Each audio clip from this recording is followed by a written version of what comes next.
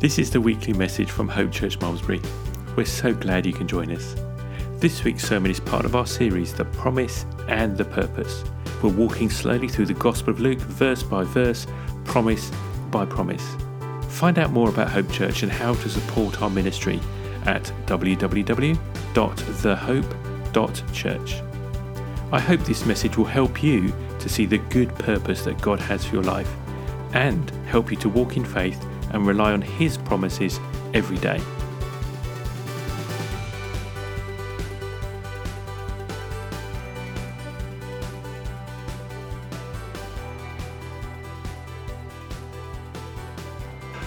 Okay, well, let me just pray. Let me just pray one more time. Father God, I do thank you for what you're doing this morning. And as we just open up your word now, I pray that you will speak to each of us, that these words that you've laid upon my heart, that they will be sifted, and those that are from your Holy Spirit will remain in individuals' hearts. And your Holy Spirit will do more, Lord, because often you're speaking to us at the same time as someone else might be speaking. That all that you have for us will be revealed, particularly the next steps. So, Father, I'd invite you, Holy Spirit, just to fill this place now and speak to us and reveal your truths and reveal more of your awesome character and presence and what you desire to do in our lives. Amen. Okay, well, let me just read this passage. It's a very short one. It's in Luke 22, verses 31 to 34. So it'll come up in the screen. Most of the time I'm going to use the NIV translation. I know Mark likes the ESV, but I've just got a bit stayed in my ways when it comes to, and I don't want to buy another Bible. So, very short, verses 31 to 34. And this is Jesus speaking. And just before I read it, I just want to paint the scene. You'll recall that in the previous section, Jesus was with his disciples. They were having a meal together. This was quite a solemn occasion. It was the Passover meal, and he was also sharing about what's going to happen in the future. And then the disciples start having a squabble amongst them about who's going to be the greatest. You can just imagine him putting his head in his hands and thinking, how long have these guys been with me? And where have we got to? But they then have this squabble, and Jesus just speaks to them, and his response is one of a servant. And he just reinforces the point that to be great in the kingdom of God, to be first in the kingdom of God, you have to be a servant. And also often in his kingdom, things are turned upside down. And it seems we've got them back to front. Or is it this world has got things back to front, and that's why it's in such a mess? I'll let you think about that. But Jesus spoke to them about what the kingdom of God was like. But then he also told them that each of them would be judging the 12 tribes of Israel. So that's the background, and then we go into this passage. And Jesus turns to Simon Peter, and he says, "Simon, Simon, Satan has asked to sift you as wheat, but I've prayed for you, Simon, that your faith may not fail. And when you have turned back, strengthen your brothers." But he replied, "Lord, I'm ready to go to prison and to death." Jesus answered, "I tell you, Peter, before the cock crows today, you will deny 3 times that you know me."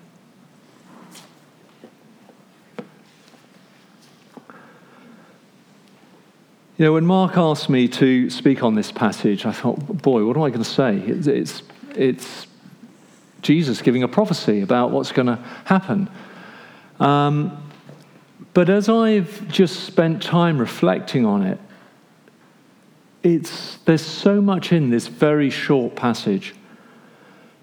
There's an unfolding drama in it. And I just want to look at what was going on. And I want to look at it from 3 perspectives.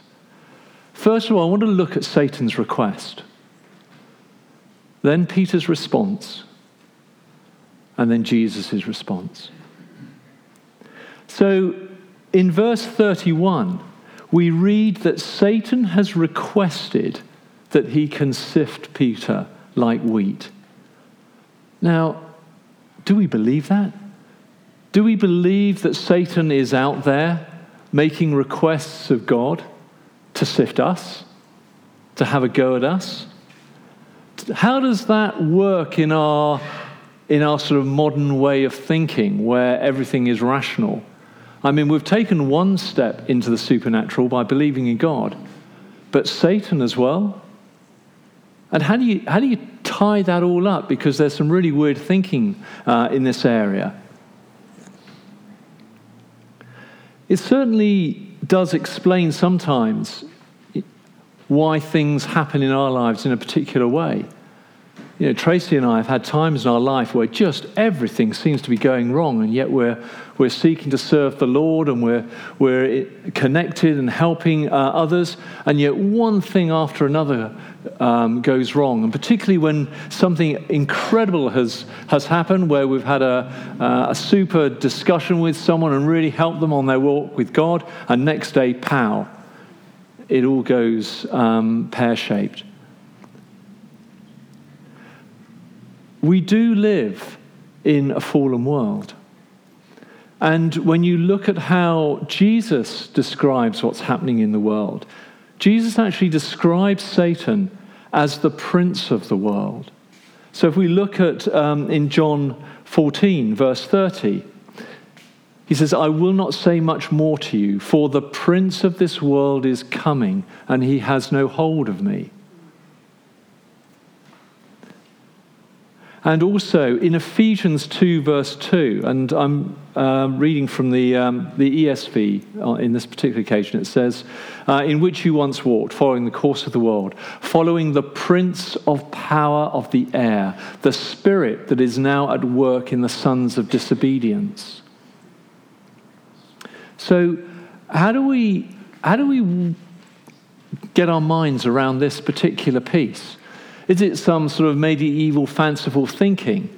Or is there actually an influence out there? And, you know, when we think of princes, we sort of think of fairy tale lands with guys wandering around in purple tunics, riding white horses and golden crowns on their head. But actually, when you look at biblical times, a prince was someone who had power and influence over others, and others were subject to him.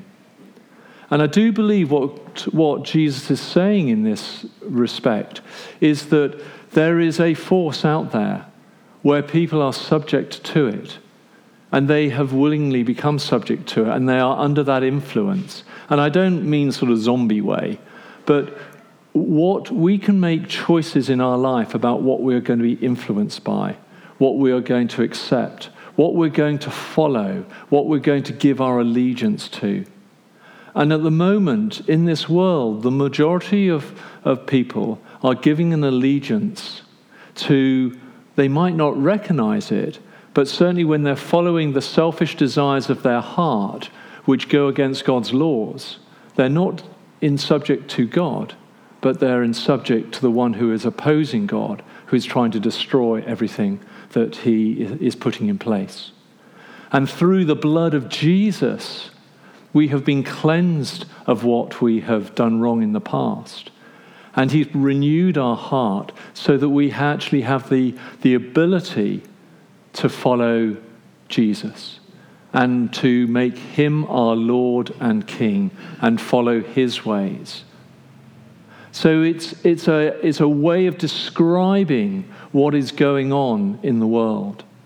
So the forces that we see in this world, and we only have to turn the radio on or listen to the news or scroll through our social media to see the awful things that are happening in this world. What's happening in Gaza, in Yemen.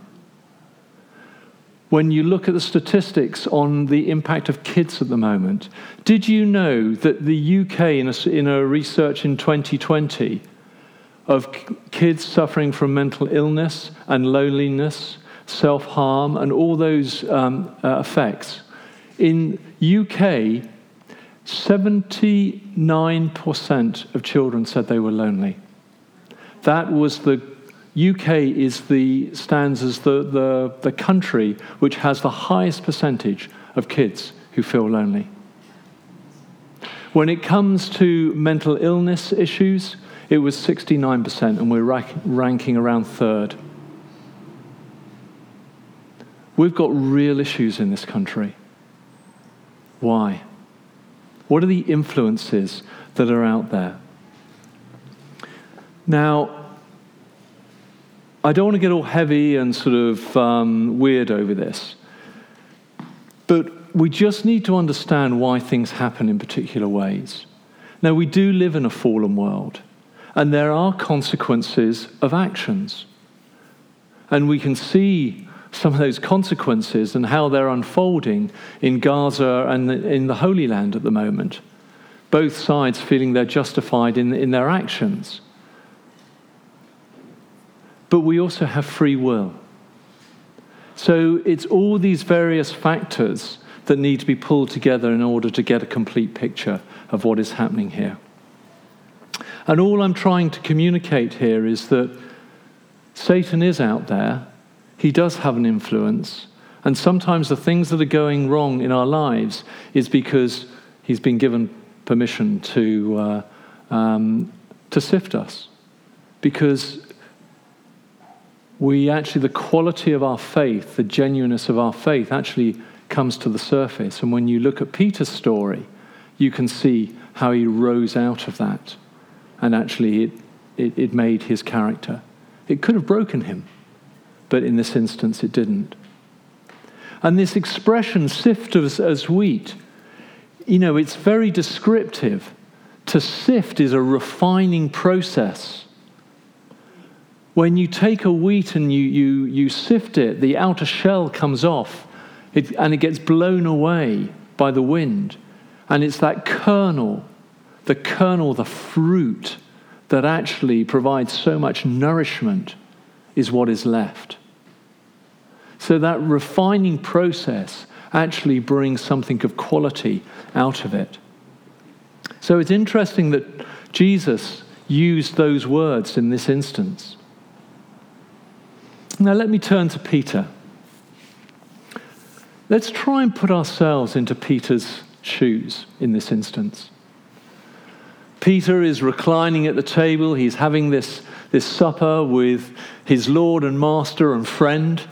All the disciples together. The whole Passover time out in Israel is a really special time. And so there would have been a lot of joy in it, as well as somber reflections on what it was all about. And then, of course, Jesus is throwing some really weird stuff, and then he starts washing their feet. He's trying to get his head around all of this. And then suddenly, Jesus comes out of this, and it would have been yet another upper left cut that sort of sends him reeling backwards as he's trying to work out what Jesus had said. Peter loves Jesus. He respects him. He's given up his fishing business to follow Jesus. He's seen a transformation in his life. He's seen people risen from the dead, people healed. And then for Jesus to turn around and say this thing, it shocks him. And how do we respond when someone that we really respect, a mentor, a really close friend, says something that offends us? Often we blurt out with something to defend ourselves, to justify our position, to tell them that that's absolute rubbish. They'll be with them until the end. And this is what Peter does. There's this outburst of commitment. He'll follow Jesus to prison and even to death. And I think in his mind, maybe he hadn't fully thought it through, but certainly emotionally, that's what he wanted to do. And we do see in the next chapter how he had the courage.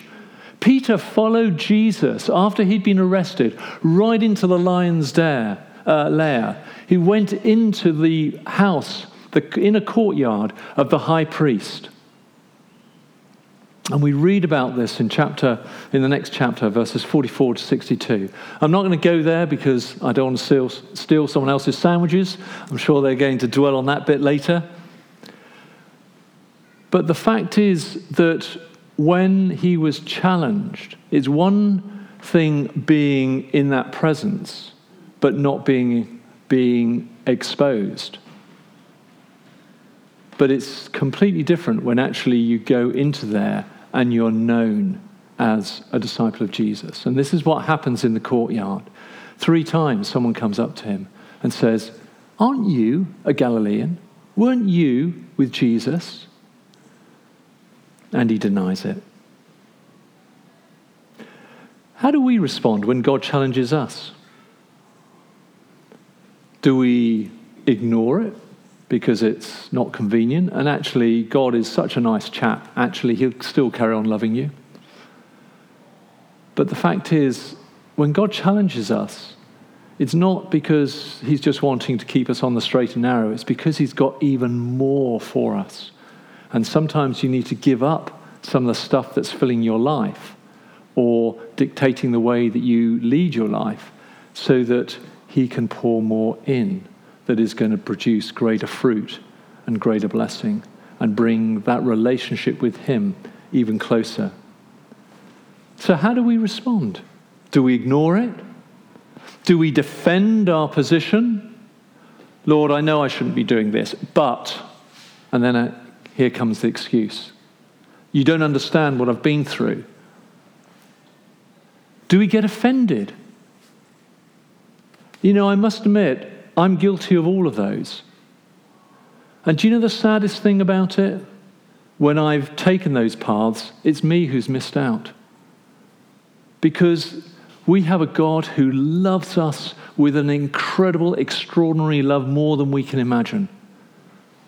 And sometimes we've filled our life with other stuff that is a pale comparison of what his love is like.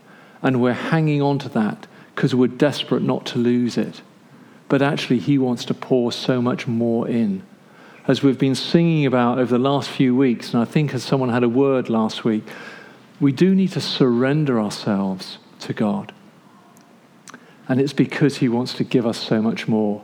But he can only pour that in when we're willing to have the other stuff emptied out. And it's us who've got to choose to do that emptying.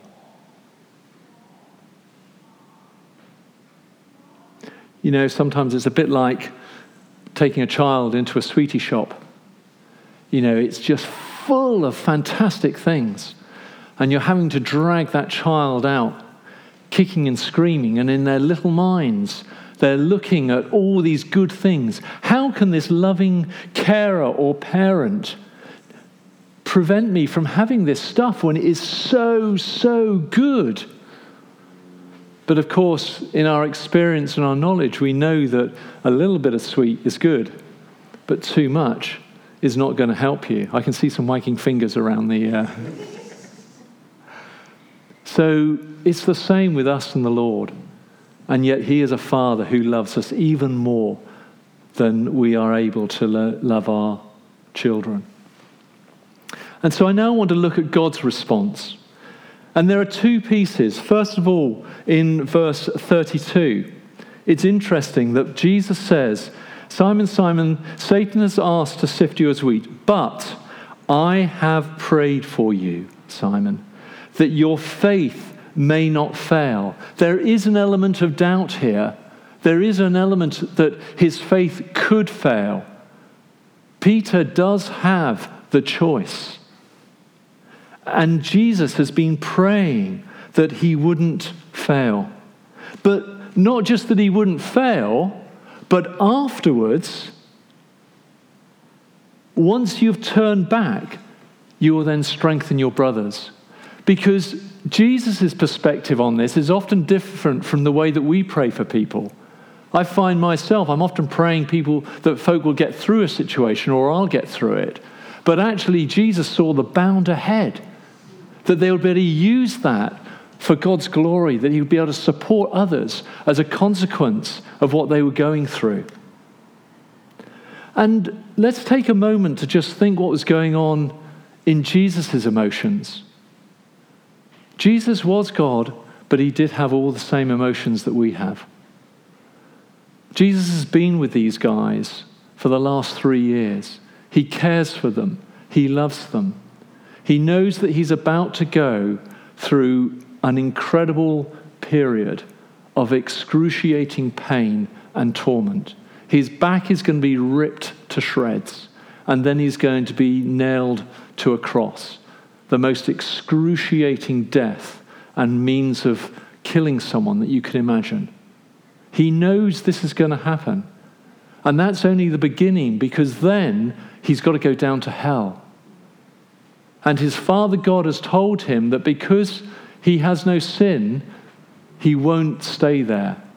He'll be able to redeem all those that he loves. But no one's done this before. It is a step of faith for Jesus as well. And we know the anguish that he was going through, because when we read later in the Garden of Gethsemane, he was perspiring droplets of blood. This wasn't an easy period for Jesus. And yet now he knows that Peter is going to deny him. Can you imagine the emotions that was going on in Jesus' mind at this time? You know, he's not just having to deal with what he's going to do, but the consequences that it's going to have on those that he loves round about him. And the whole of the church is hanging on this. And a lot of it is hanging on this man as well.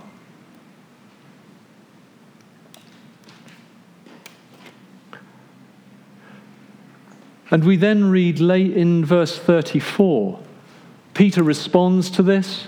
And then in verse 34, Jesus then turns round when Peter sort of says, I'll go to my death for you. He then has to actually tell Simon the full story.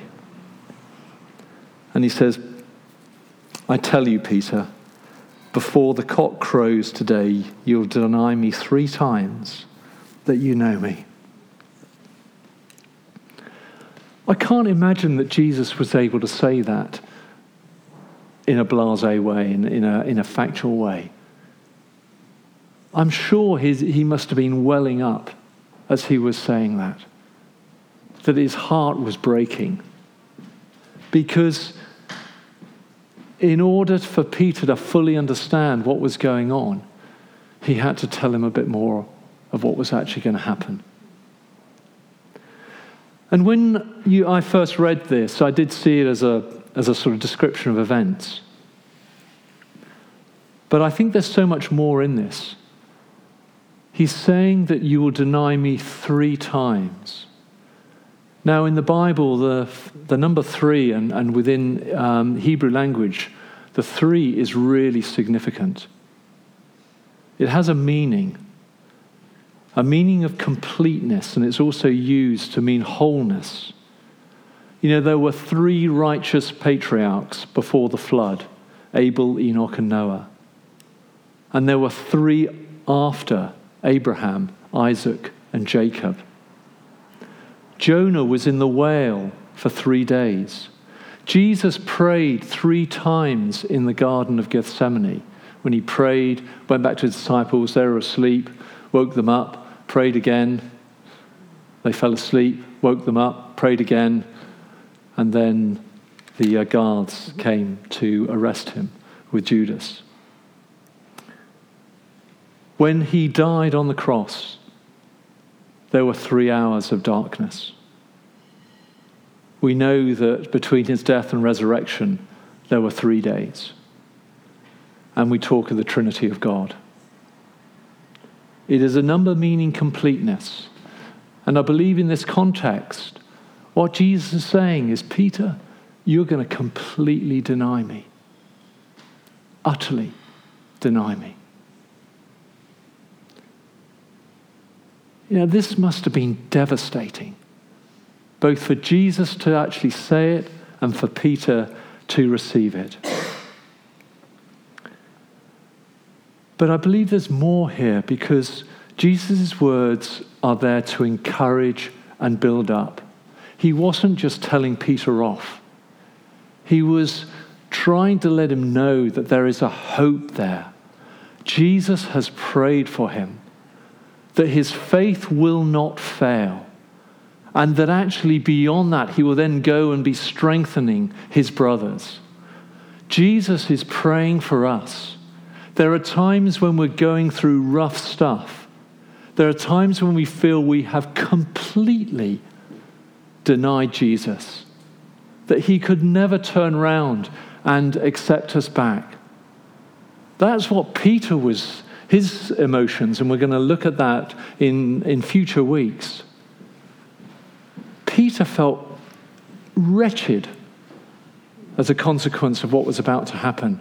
And Jesus knew that. And he's trying to let him know that, look, this is going to take place, but I'm praying for you. And I'm praying that you're going to come through this. Hang in there in your faith, in my word, even when things are not working out the way that you want them to work out. Trust in me.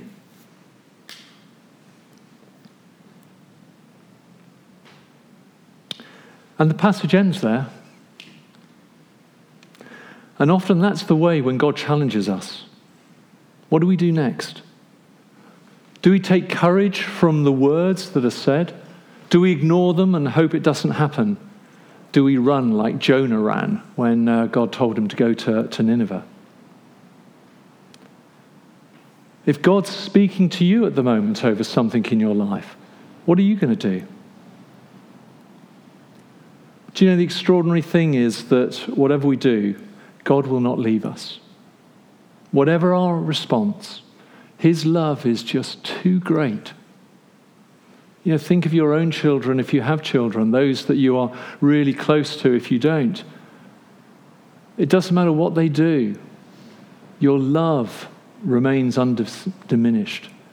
There might be hurts and scars, but that love remains, and God's love for us is so much greater. Jesus didn't leave Peter when he denied Jesus. He remained there. He stayed there. And it does say in one of the Gospels that Jesus turned and looked at Peter when Peter denied him the third time. We're not left with an interpretation. Sometimes I've heard it as if Jesus is reinforcing what he said. But that's not necessarily the case. I do believe Jesus, his heart was still for Peter. Jesus still went to the cross for Peter's sin, for his denial. Jesus still goes and has gone to the cross for the failings that we make.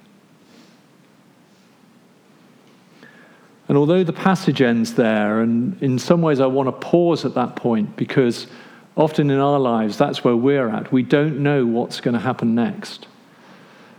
We have the benefit of history and a further account because we know what the final outcome was.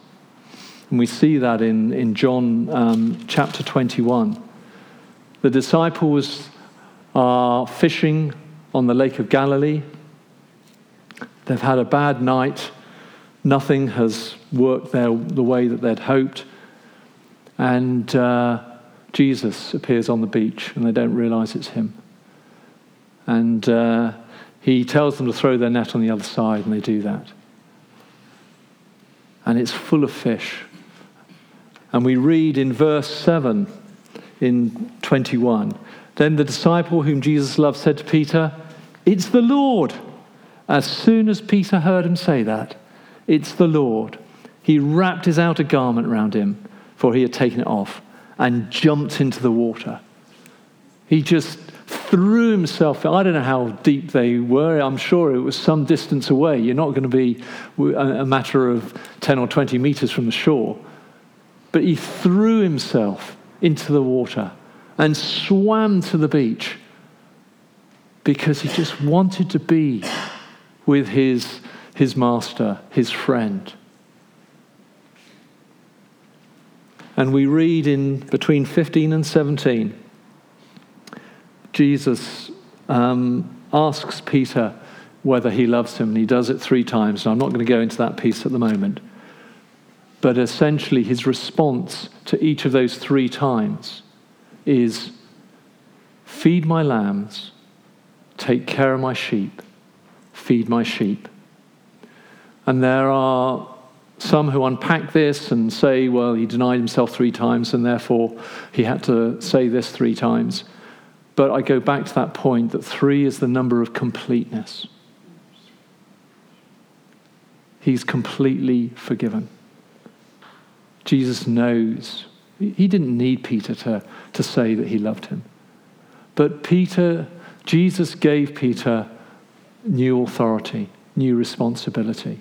He never gave up on Peter, and he never gives up on us. Let's pray.